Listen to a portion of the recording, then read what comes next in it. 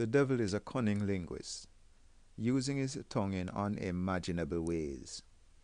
Of course, a naive woman would be impressed to stray from her ignorant husband's breast.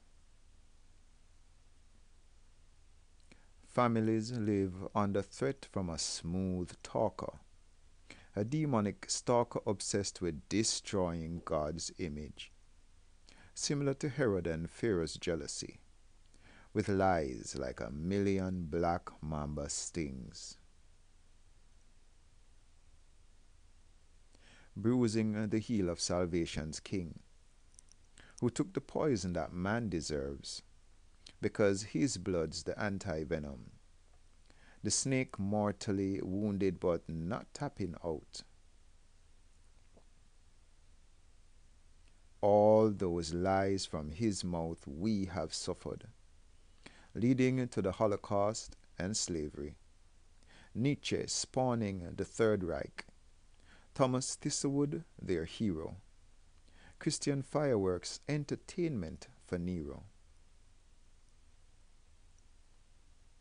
Male and female roles swapped.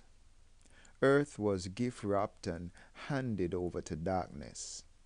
The lie that man can't change.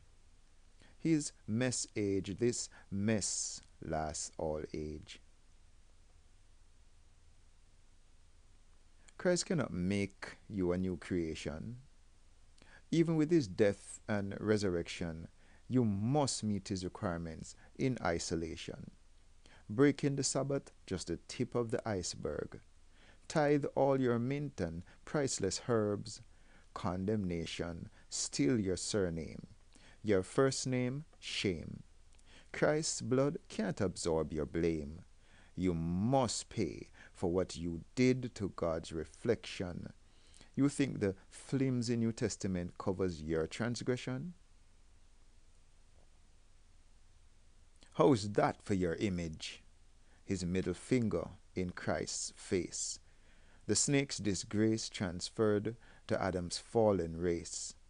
Heaven's purse too small to reverse the curse. Lies told even to God. They really don't love you. They just want your garden. And as mankind's heart hardens, many of us prove the snake right.